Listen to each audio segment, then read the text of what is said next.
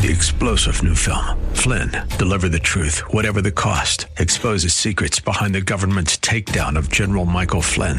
Flynn knew what the intel world had been up to. He ordered the first audit of the use of contractors. This set off alarm bells. He told the truth. He was the most dangerous person for Donald Trump to hire. They had to get rid of Flynn. Flynn, deliver the truth, whatever the cost. Available now. Watch it today. Go to salemnow.com. salemnow.com.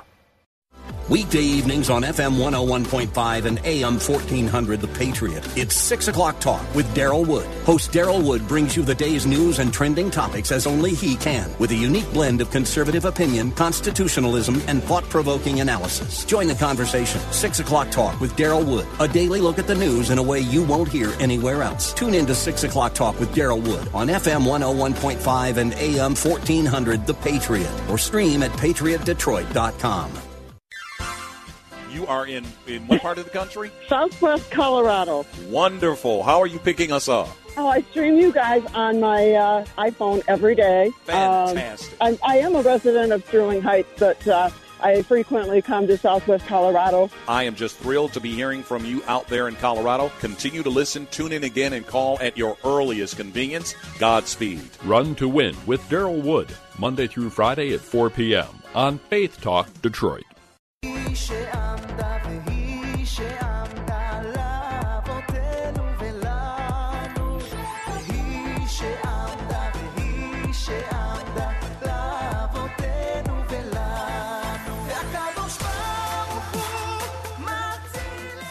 Welcome to the Jewish Hour. I'm your host, Herschel Finna. We've got a great show for you today. In this half hour of the show, we will be interviewing Rabbi Haim Jachter, written a new book, Bridging Traditions, Demystifying Differences Between Sephardic and Ashkenazi Jews. This is a subject which has been puzzling me. The first time I heard there's something called Sephardic Jews, and that's going to be really cool stuff going on. So we also have lots of music sprinkled throughout the show. It's technically still the Passover, so we're playing some Passover music, some not Passover music as it goes.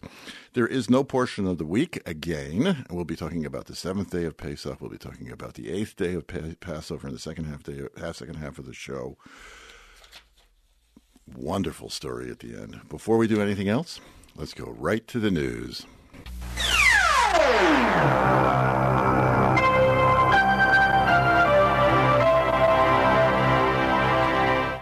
A Palestinian woman died in a Palestinian hospital of a gunshot wound to the leg she received when refusing to stop at an IDF checkpoint. She'd gone to an Israeli hospital. She'd be still breathing.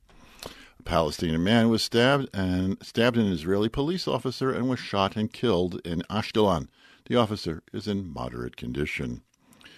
Palestinians broke into Joseph's tomb in Shechem, setting it on fire and smashing parts of the tomb. This is a biannual occurrence. Palestinian police arrested the perpetrators. 2 Jews who were praying at Joseph's tomb were shot and wounded. Israeli defense exports hit new records with $11.3 billion in 2021. New defense sales agreements grew by 30% compared to 2020.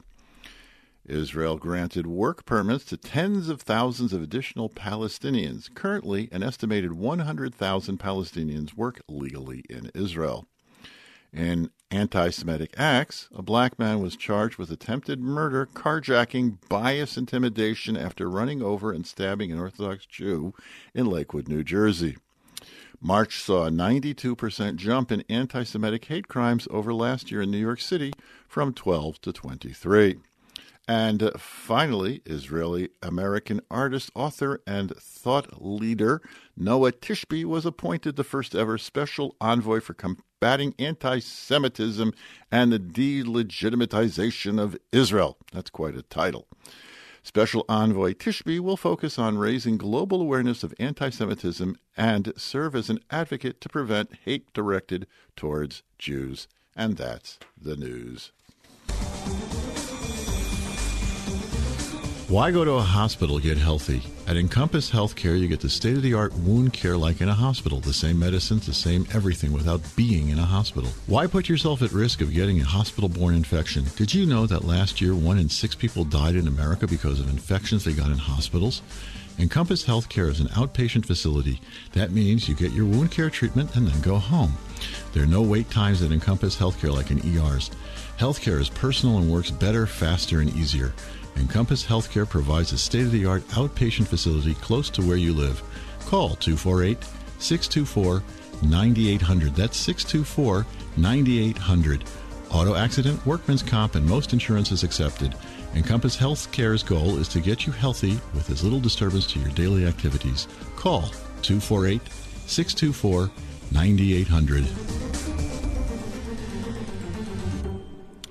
Herr Schulteman here. You are listening to the Jewish Hour. We have online Rabbi Haim Jachter, who has written a wonderful book. Something which, as I said in my introduction, a topic which has interested me basically my whole entire life. As soon as I heard the word Sephardic, I said, well, what's the difference?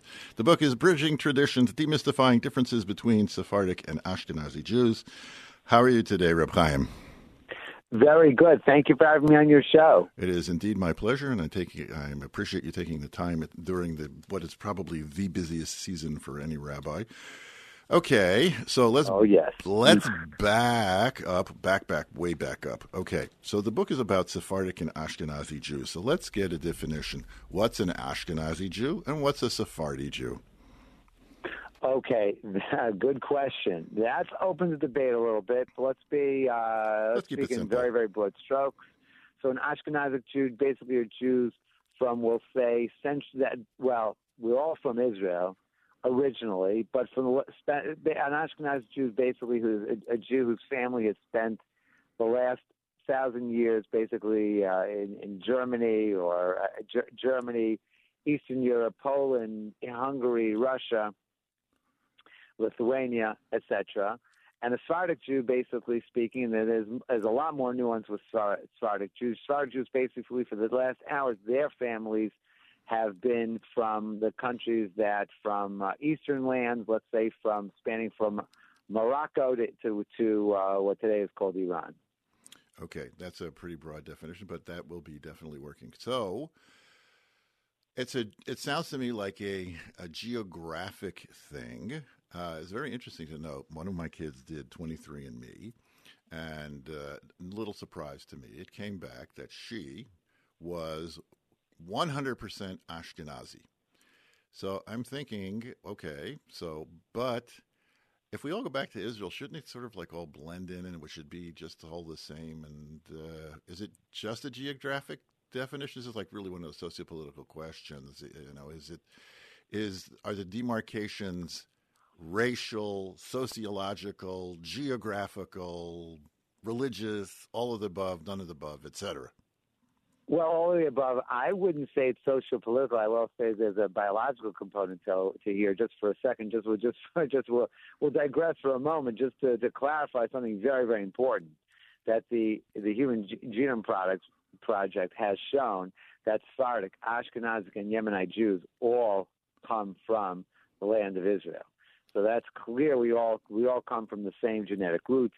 That's proven not just by our common stories, but also by biology, by genetics, actually proves that. Now, the also genetic components where they were branched off. So yes, there is a genetic difference between Sephardic and Ashkenazic Jews, which is significant.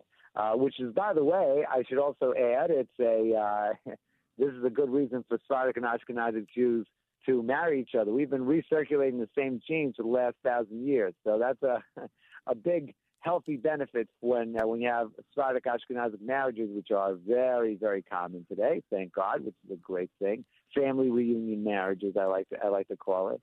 It's so good on many, many levels. And yes, there are religious differences, there are geographical differences, genetic differences, but fundamentally, and this is the most important thing I want to emphasize in our talk today, is that fundamentally there are differences, but what's staggering and stunning is that 95%, I would approximate about it, 95% is the same. That's the core is the same. Okay. So let me ask you a question. Go What's ahead. the difference between a Sephardic and Ashkenazic Torah? How many letters is the difference between a Sephardic Torah and Ashkenazic Torah? You know? There's one difference, I think. One letter difference. Oh, well, yeah, that's debate. Yeah, there's the word Pesua Daka with the hay with the aleph. Yeah, right. Well, even that's up to debate amongst Sephardim and Ashkenazim. So let's say like this, even amongst Ashkenazim. So let's say this. There is at most a difference of one letter, between Sephardic Sefer Torah and an Ashkenazi Torah scroll. And you're talking about 385,000 letters, right? Exactly. Unbelievable. Exactly the same. Right. The core is the same. And I didn't realize that was a Sephardic Ashkenazi difference because I've gone into various Ashkenazi shuls and seen that word written with an aleph and that word written with a hey in the same synagogue. Right. So it's that one's a strange word. So and we just lost the tradition on that one. That's an interesting thing. Okay, that's an interesting discussion. I want to tell you an interesting story. So I spent 2 years of my life studying in a yeshiva in Seattle. And I'm not sure if you're familiar with the Seattle community, but there were two synagogues. There were two synagogues right across the street from each other. One of them was called Bikur Cholim. One was called Bikur Cholim. Okay, the one across the street was called Bikur Cholim. And it was spelled in English differently. One was Sephardi, one was Ashkenazi. What was the difference in them? I spent one Shabbat. We lived in the north, in those northern part of Seattle, and those are in the southern part, where the bigger Jewish part of the Jewish community is or was. So what was the difference? Is the Bikur Cholim, the Ashkenazi one. Okay, so their rabbi would give when he would talk on Shabbos. He would talk about fluff and something nice from the portion. He'd make them feel good. The mechitza, the division between men and women, was about, if it was 5.5 feet high, I wouldn't even think so. There was a chain across the parking lot. Across the street, the rabbi, who was Rabbi Maimon, who was like world famous as a Sephardic rabbi, he gave fire and brimstone when he spoke. He really yelled at these people. There was a balcony that separated men and women. There was a curtain on top of the balcony so they couldn't see each other. The parking lot was full on Shabbos. They all drove to shul on Shabbos. I mean, stay in the other place they all drove, but they just parked around the corner. Is there some kind of a cultural difference and indication? Let's just back up a half a second and introduce you that you are a Jew of Ashkenazi descent. As a working as a rabbi in a Sephardic congregation. So you have the qualifications for writing a book called Bridging Traditions, Demystifying Differences Between Sephardic and Ashkenazi Jews. So would you like to comment on that phenomena? Is that like normal? Yes. I would say like this. With it's something very, very, very interesting that you find about Sephardic Jews culturally, which is not really so much what I talk about in the book. The book really is mostly the halachic differences between the Sephardic and Ashkenazi Jews. But you're hitting on a cultural point, which is very, very interesting, that almost always among Sephardic Jews, even if they're not fully observant, they will still be very traditional. They will go to shul. They will go every once in a while. They will go at least every once in a while. They will keep a basic level of kosher. Their weddings definitely will have to be Orthodox. This you find, especially you go today in Israel, very, very much so. What's called Mesorati, it's called the traditional population. It's very, very popular amongst Sfaradim, and to a certain extent may be the most popular wing in Israel today, considering how many Sephardic Ashkenazic marriages there are, that you will have the predominant group in Israel, not the religious, not the secular, but rather the middle of the road of the traditional. Okay, understood. I mean, there's the phenomena is, I know if I come to I do my Chabad stuff and I have my tefillin with me, and I'll ask a Sefardi, "Hey, would you like to put on tefillin?" His basically he has attacked me to put it and ripped my tefillin out of my hand and is putting them on and is just like thanking me profusely. And in Ashkenazi, if I get him to put on tefillin, it's a whole cultural, philosophical debate with this and is this part of my belief system, and I'm going to do it, I'm not going to do it, and it means I'm going to make some kind of a commitment. Where this far as just he's doing it, and he'll go back and whatever he was doing before. So it's the same type of deal, eh? Right, exactly. Okay, so now, when we say Sephardic and Ashkenazi, for those people who will initiate this, like you said, there's not that many differences, but one of the big outstanding differences, I'm of Ashkenazi descent, as we just said before. My sister married a Jew whose parents were from Egypt, and their family was in Egypt probably, maybe it could have been even going back as far as Solomon. We don't know how far back it went into Egypt. And my sister, till this day, for the last 30-something years that she's married to this man, the first night of Passover serves fava beans and rice. In my house, as an Ashkenazi, I would be mortified if there was fava beans or rice in my house. So what is that? That seems to be that's like one of the major differences is Sefardim eat rice on Passover, and Ashkenazis don't. So let's talk about that, since we're in Passover after all. Oh my goodness, yeah, that's a big issue. So let's make this absolutely clear. The Talmud, which is all Jews are all have, or at least in theory, are in principle all observant Jews, pledge their full allegiance and do act in accordance with the Talmud. That's for sure. It's in the Talmud. That's an agreement. So it's clear from the Talmud that only the 5 grains, of which rice is not one of them, can potentially become chametz. So straight out from the Talmud, that one is allowed to have rice and fava beans, all kind of beans. That's all permitted on Passover, for sure. It's just the Ashkenazi Jews, starting in the 13th century, started saying, no, 1 second, we're noticing that there is some wheat and grains that are mixed into the rice and into beans, and we have to stay far away from it, and we don't want to take any chances. And that's where the separation began. It's just an added stringency that Ashkenazic Jews have been observing for the last 800 years, and is still, I want to emphasize this, Ashkenazic Jews must still observe this. Must. You have crop rotation, you have mixing of production lines, and you will have some specks of wheat that are going to find themselves in rice products. Now, Sephardic Jews, I want to emphasize, is very important. Sephardic Jews, before your sister is going to serve the rice at the Seder, you just ask her. She's going to check that rice not once, not twice, but 3 times to make sure that there's no wheat in them.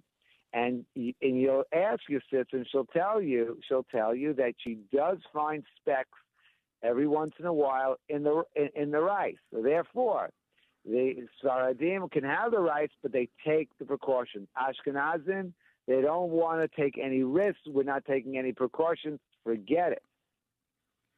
Okay. I'm thinking that the whole rice business developed because around that time in Europe, there was the introduction of the potato.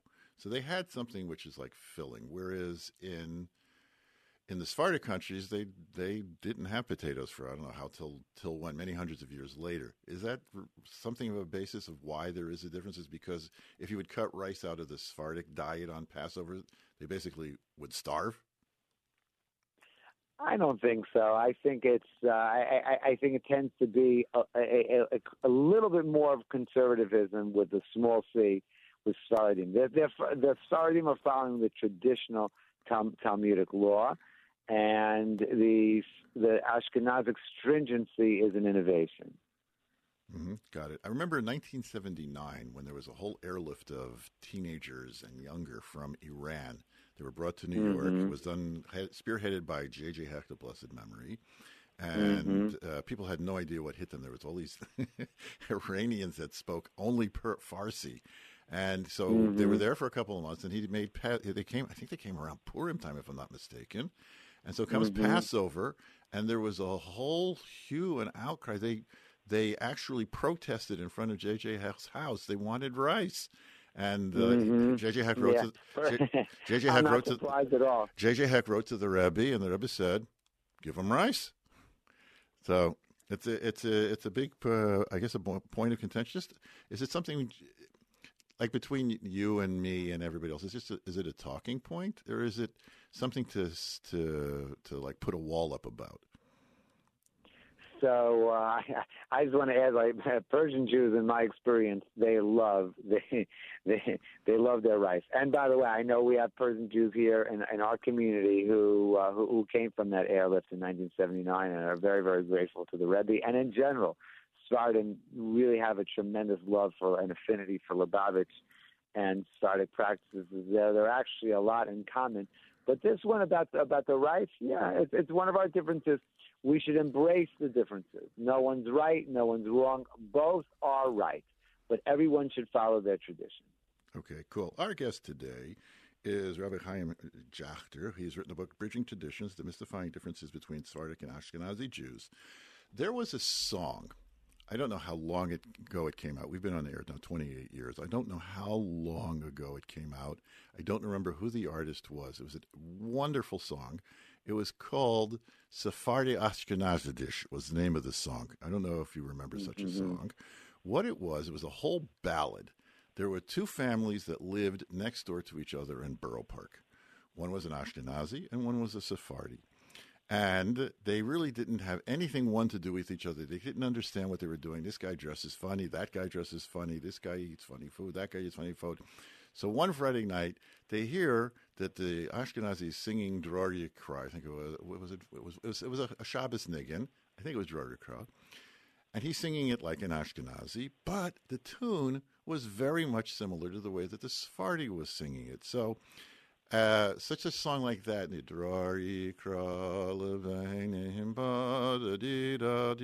know the song, I'm sure. So it's something which if it's sung by both Ashkenazi and Sephardic Shabbos tables, it must be very, very old to predate even Sephardic and Ashkenazi. So let's talk a little bit about those similarities like that seem culturally different, but if you look at it, really aren't. Haim and Jachter. 95% is the same. I want to emphasize that. That's the most important thing I've learned in the 22 years that I'm serving as a rabbi of a Sephardic congregation. And that's what I always ask the discerning visitor when they come to discerning Ashkenazic visitor that comes to a Sephardic shul. I ask them, okay, what did you see? Well, superficially, they'll tell me, well, this difference, that difference. I said, no, think deeply. Don't look at the chitzonias. Just look at the outside, the pronunciation, the tune. The pnimius, the essence is the same. That's the most important thing. So it shouldn't be shocking that our zmiros are the same word content, literary content. Okay, we sing it and pronounce it a little bit differently, but those are chitzonias. That's external. The internal, the essence is identical. Okay, I see that. I'm looking at through the table of contents, and the table of contents it's a very thick book for people who want to know. It's very fascinating. It's an easy read, easy to go through, and it's over 500 pages long. The table of contents itself is 16 pages long. Yeah, 16 pages long. And the reason being is because you didn't realize that yourself, eh? The reason being is that every chapter, every subset is very, very short because the differences, like you say, are very, very little. So the thing I want to bring out about is that where do we see most of the differences? Do we see them in daily life? Do we see them in life cycle events? Where are most of the differences? And have you come up with a reason why those differences exist, Rabbi Haim Jachter? Oh, sure. Okay, so clearly the differences permeate every aspect of Jewish life. That's why there's so many. That's why the book is so long. I try to highlight approximately 100 differences in the Jewish life cycle, in the yearly, in the holiday cycle, and in day to day, Shabbos. There's the differences. Now, where do the difference come from? Well, you have basically two schools of thought. The school of thought that Ashkenazi Jews follow are the French/German school of Rashi and Tosfos, whereas Sephardic Jews primarily follow the tradition of the Spanish/Moroccan tradition of the Rif, Rav Alfasi, and the Rambam and Maimonides. So most of the differences, many of the differences, lie in this thousand-year debates, and very, very interesting, fascinating debates, but relatively minor debates between the Franco-German school versus we'll call it the Spanish/Moroccan school. That's where the primary difference is. Now, in the latter generations, there's also a question of how much would have be influenced by the Kabbalah, by the Ari. Sfaradim are highly influenced by the Kabbalah, by the Ari, and interestingly, Hasidim are very influenced by the Ari. And this is where you have many, many convergences between Sephardic and Hasidic practices, which is why so many Hasidim feel very much at home and have a soft spot for Hasidim, especially for Lubavitch, as you find this shared embrace of many, many Kabbalistic influences. Okay, indeed. With the differences, are they like, aside from the rice on Passover one, which seems to be like the most outstanding one, then anybody knows anything. Oh, we're Sephardim eat rice on Pesach. Would there be any differences in custom? Because that's really what it is a difference in custom. That if a Sephardic was doing it, an Ashkenazi would say, well, that's wrong. Or if an Ashkenazi was doing it, a Sephardi would say, oh, that's wrong. Like wrong. The more learned the Jews, though, they will realize that each one has deep, deep roots in the Talmud, but it's just a question of interpretation. And the learned Jew knows to say both are right. From the youngest ages in the yeshiva, the students are taught, we don't ask about if Rashi is right or the Rambam is right. They're both right. As the Gemara beautifully says, Elu ve'elu divrei Elokim chayim. These and these are the words of the living God.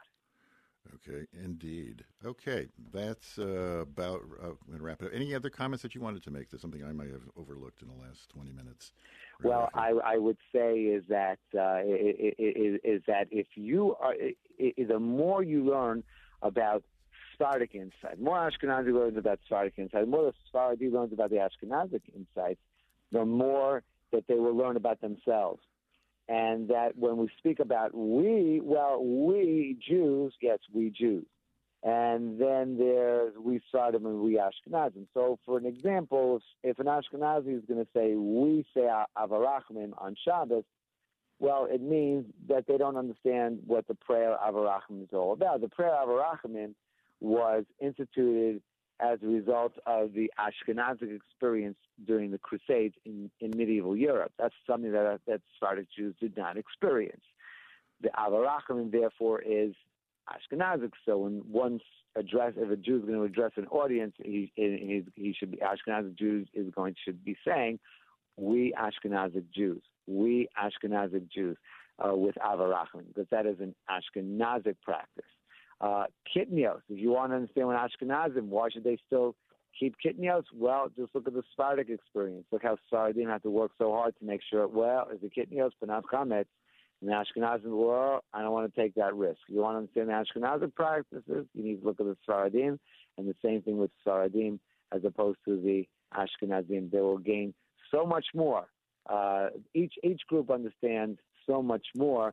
The more they learn the roots of it, which is very much what we do in the book, to help understand where the differences come from and that we should have a love and embrace of all Jews, and that Ashkenazi Jews come to a Sephardic shul, they should say, wow, this is so interesting. If Sephardic Jew comes to an Ashkenazi shul, they also should be saying, wow, this is so interesting. Okay, that's wonderful. Again, the book is Bridging Traditions, Demystifying Differences Between Sephardic and Ashkenazi Jews by Rabbi Haim Jachter. It is by Maggid Press, Maggid and OU Press. Both, like at the OU, every time you buy something at the OU, it's got some other hechsher on it. Okay, so the book also has an OU Press and Maggid Press. I want to thank you so much for enlightening us. This has been wonderful. Many of my questions have been answered. And we wish you continued success, and we'll look out for your next work. Thank you. Thank you for having me on your show. Take care. We're going to take a quick commercial break, and we'll be right back. Don't go away. You're listening to the Jewish Hour. Want assurance of quality and excellence in kosher? Look for the Michigan K on the label. What's it look like? The Lower Peninsula of Michigan with a K. It's the symbol of the Michigan Kosher Supervisors. Go to their website, mycosup.com. That's MI for Michigan, KO for kosher, and SUP for supervisors, mycosup.com, and find this month's featured products. You'll find Michigan K products wherever fine food is sold, especially at Natural Food Patch on West 9 Mile Road in Ferndale. Herschel Finman here. You're listening to the Jewish Hour. We've got some music coming up for you. This is Avram Fried, brand new song. The song is called Ezri. The words are taken from the Psalm number 121, which is the chapter which is being said this year for the Lubavitcher Rebbe, who, if he would be alive, would be 120. So we're celebrating 120th birthday of the Lubavitcher. Jews wish each other you should live to be 120. And the words basically is, where does my help from? My help comes from the maker of heaven and earth. Let's listen.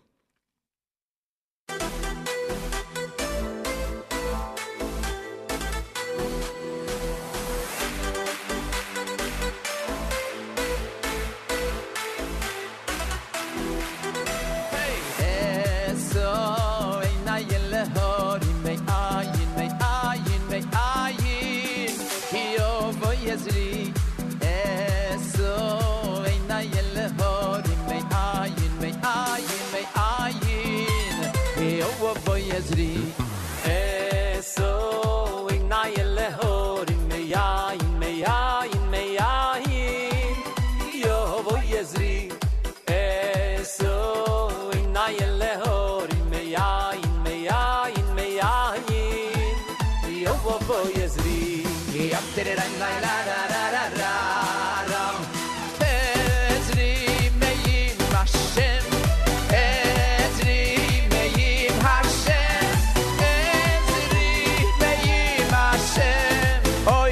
Shamayim Obore Haiter la la la la la la Oh Ezri meyim Hashem Ezri meyim Hashem Ezri meyim Hashem Oh say Shamayim Obore Hashem yishmor tzeitzcho uvayecho Ve'ato v'yado ilo Hashem yishmor tzeitzcho uvayecho Ve'ato v'yavado ilo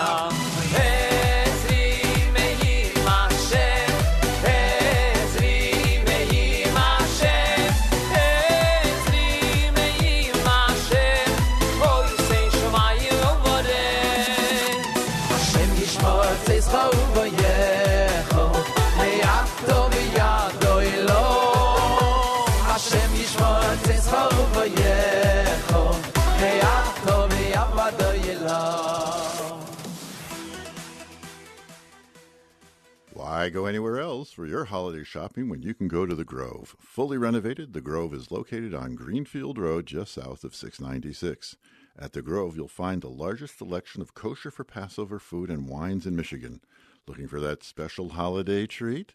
The Grove has it, with a full line of kosher for Passover cake, frozen food, and all your favorites. The Grove is your place to shop. The Grove has the freshest produce, gourmet dairy, deli, and meats. It's The Grove on Greenfield Road in 696 for all your shopping needs. Herschel Finman here. You're listening to the Jewish Hour. We have up next. This is it comes from Aisha Torah. That's the group. I can't do any better than that. And it's called an Adele Passover. I guess it's some kind of a parody of an Adele song. Let's listen.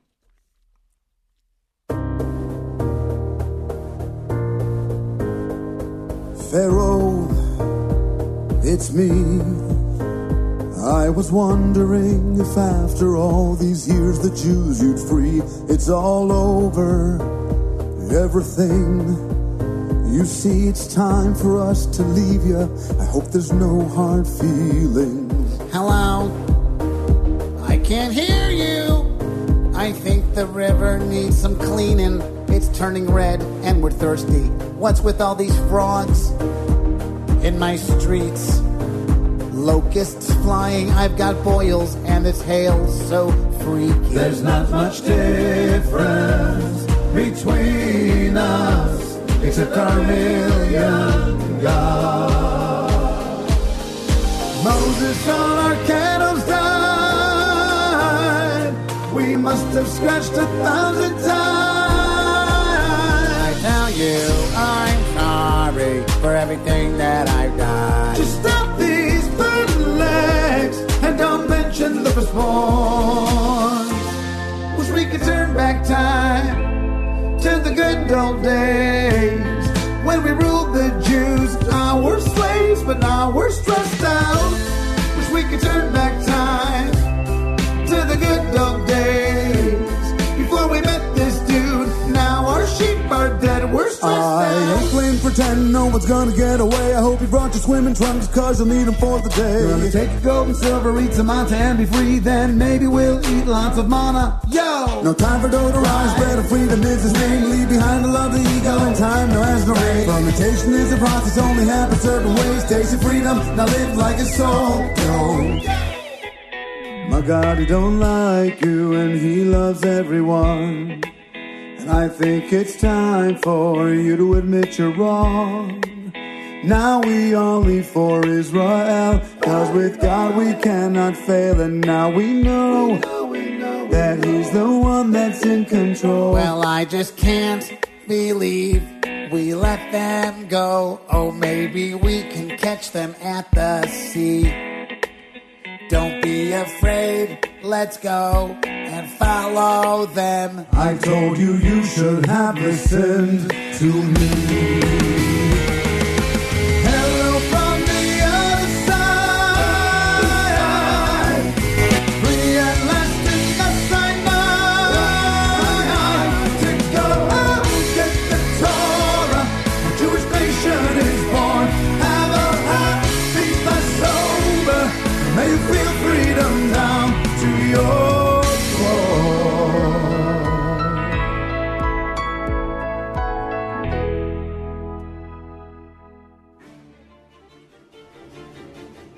We all know there's an opiate epidemic, but Advanced Rapid Detox has a solution for people addicted to pain pills, heroin, and dependent on Suboxone and methadone. Advanced Rapid Detox performs detox under sedation in the hospital. Patients sleep through withdrawals and wake up without cravings. Dr. Julia Aronoff and the staff at Advanced Rapid Detox help people restore their lives and the lives of their families. Addiction affects everyone, even in the Jewish community, and Advanced Rapid Detox is there to help. Call 800-603-1813. That's 800-603-1813, or visit them online at www.advancedrapiddetox.com. Herschel Finman here. You're listening to the Jewish Hour. We've got time for one more song, and it is going to be Gad Elbaz singing Manishtan of the 4 questions that are said by the kids at the Seder.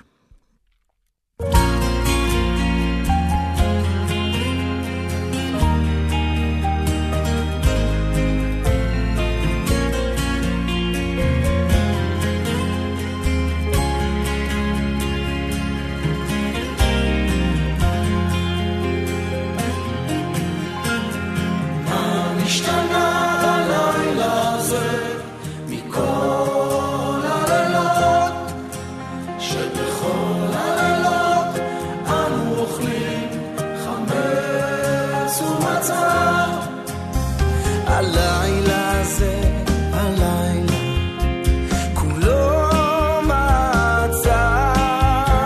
הלילה זה, הלילה כולו מצה. מה נשתנה הלילה זה מכל הלילות שבכל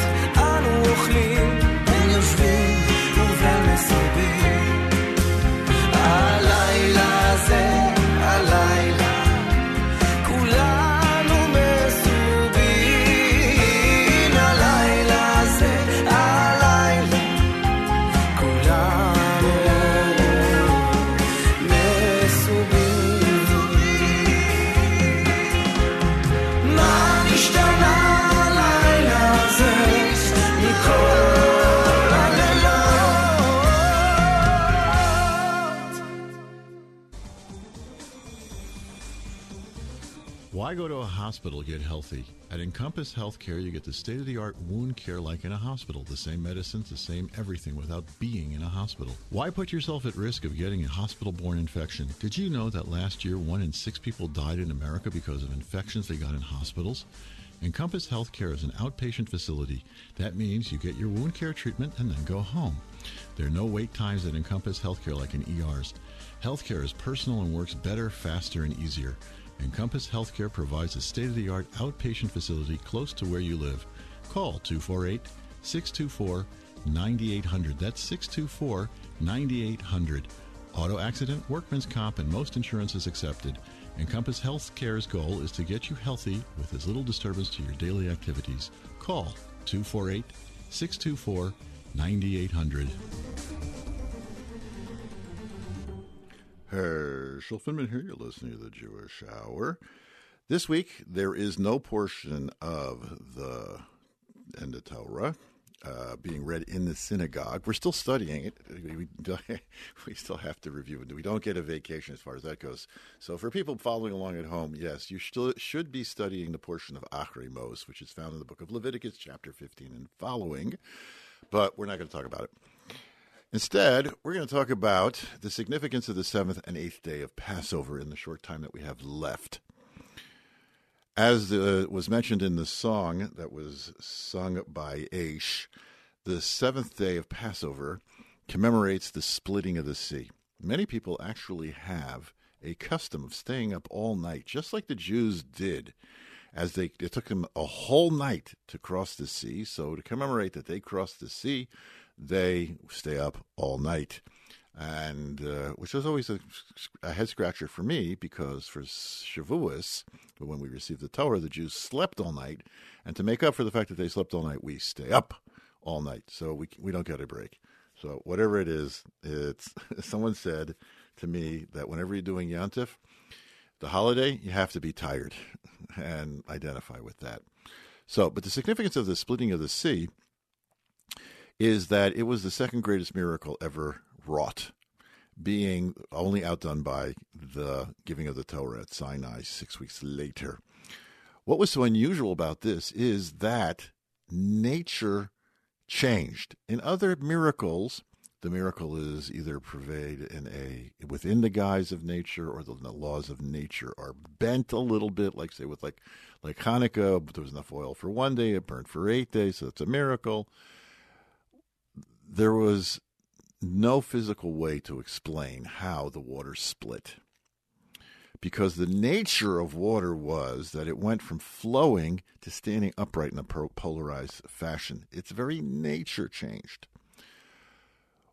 What are we learning about this? What does that have to do with us? It's a very nice thing that this happened 3,300 years ago. Yes, I'm so happy. But we have to know that our relationship with the Almighty is only growing. It's only getting better. It's only getting more intense. And we go through our lives every single day, and we might not realize it, because to us, the only difference between nature and a miracle is that miracle is happening all the time. We also have to make ourselves like the sea. Is it demanded upon us that we change our nature? No. But we do have to work on ourselves such. Because the sea was only a temporary thing. It only lasted 12 hours. When we make a change in our persona, let's say, for example, a person has some kind of character trait that they're not really happy with. Like, for example, they're easily angered. So the person has to work on themselves to not be easily angered. If anybody wants a little coaching on that, they can contact me at rabbifinman.com. I do help people with anger management. It is not impossible. And to get to the point where it's not anger management at all, basically what a person has to do is develop an I don't care attitude. That's really the way to dealing with one's anger. Because why do people get angry? They care too much. It's not going right. But if you don't care, okay, this is what happened. I don't care. You don't get angry about it. So it's easier said than done, but it's not that hard either. So we look at the splitting of the sea for that type of a moral strength. But where does that lead us to is the 8th day of Passover. In Israel, there is no 8th day of Passover. In Israel, they will be reading the portion of Achrimos this Saturday in the synagogues. And we don't catch up for a good couple of weeks, maybe 5 weeks, we don't catch up to them. There'll always be one portion ahead of us for the next 5 weeks. The last day of Passover is directly related to Mashiach, the coming of Messiah. Because once it is that we have gone 7 days exercising a lesson in self-abnegation, a lesson in humility by eating matzah. The only difference between matzah and bread is that matzah is flat and bread is full of hot air, quite literally. And so having gone through 7 days of humility means I relate to the oneness of God, that yesh echad ve'ein sheni lo, there is one God, there is nothing else. I am part and parcel with that oneness of the Almighty. So when a person has exercised that faith and trust in God, so now you're ready for Mashiach, because that's what Mashiach is.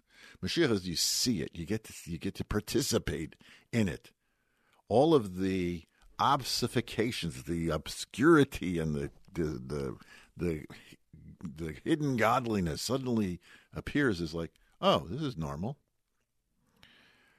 It's alluded to in many places on the holiday itself. The Haftorah, the extra portion which is read, deals with the Messianic era.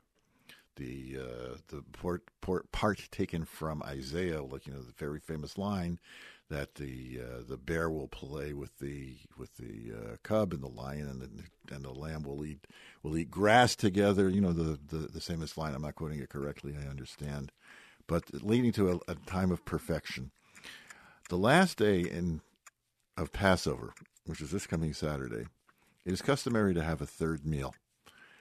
This third meal should start before it starts getting dark. So in Detroit, it started at 6 o'clock, 7 o'clock, somewhere around there. You could even start at 8 o'clock already in Detroit at that point.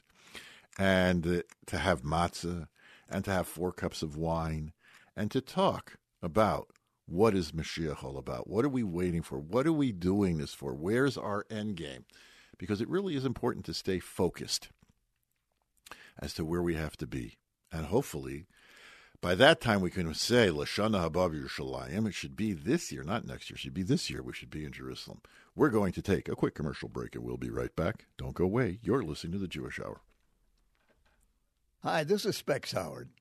The Specs Howard School of Media Arts is proud to have been a sponsor of the Jewish Hour and bring quality radio programming to the community. While much of the funding comes from its sponsors, listeners like you help keep the Jewish Hour on the air.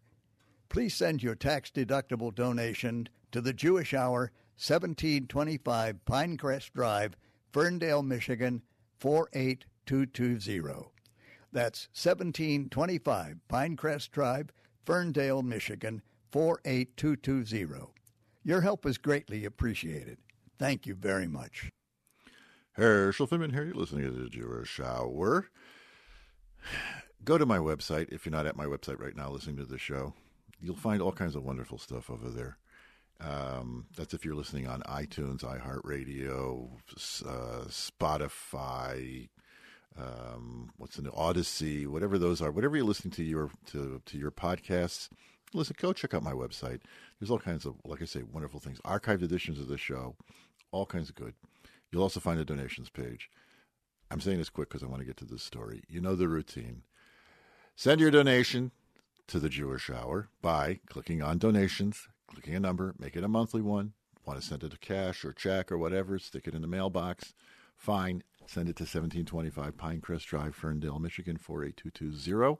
And everything will be just great because we've been on air 28 years now. And we're going, as we say, bis 120 years we're going to be on air. You'll see, you'll watch.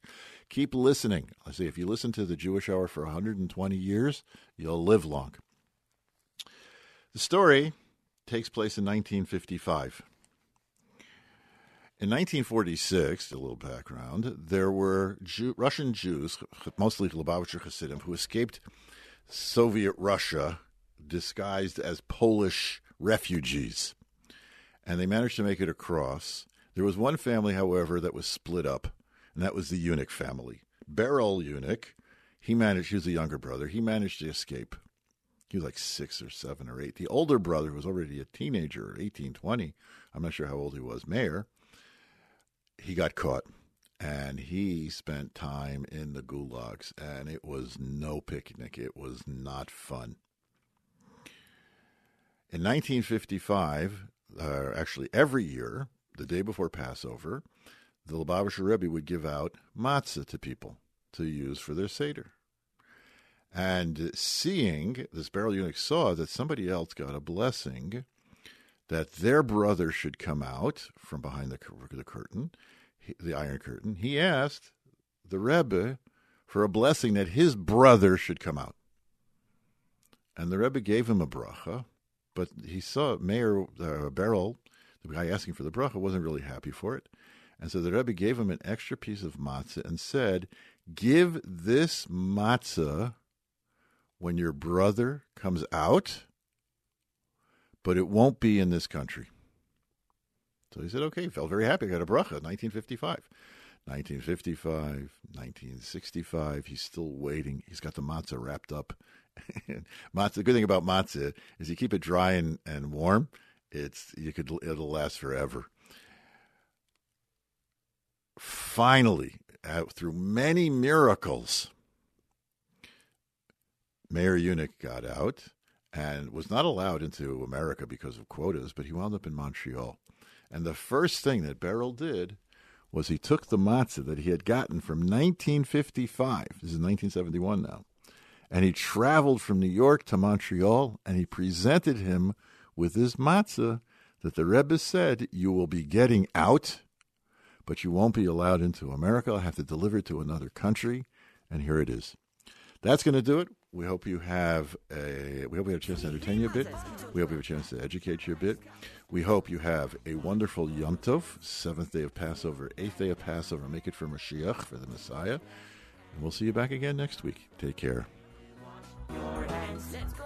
Sit right down. Bring it up, bring it up. To the left and tell your story. The Hebrews fled Egypt, Moses split the sea. Only took 40 years, but that's history. They ate manna from heaven, better than bread that was unleavened. And they finally found a home where they could just be free. Now? Yeah! Brisket, turkey, matzo ball soup, gefilte fish. Tastes like thoughtful stuffing and jams too. What is that? Chopped liver. And before we find the uppy coming for dessert, gotta stuff your face until your belly hurts. With mother bread, macaroons, flourless cake, meringues and fruit slices. 3-star General Michael J. Flynn, head of the Pentagon Intelligence Agency, knew all the government's dirty secrets. He was one of the most respected generals in the military. Flynn knew what the intel world had been up to. He understood its funding. He ordered the first audit of the use of contractors. This set off alarm bells. The explosive new documentary, Flynn, Deliver the Truth, Whatever the Cost, uncovers the facts behind this scandal. Flynn told the truth. He was the most dangerous person for Donald Trump to hire. I find out the worst enemy that I'm going to face in my life is right here in America. They took my assessment and they wanted me to change it. And I was like, I'm not changing it. They had to get rid of Flynn. With in-depth interviews, archival footage, and never-before-seen personal records of the man behind the headlines. I just felt like I was drowning. Flynn, Deliver the Truth, Whatever the Cost. Available now. Watch it today. Go to salemnow.com. salemnow.com.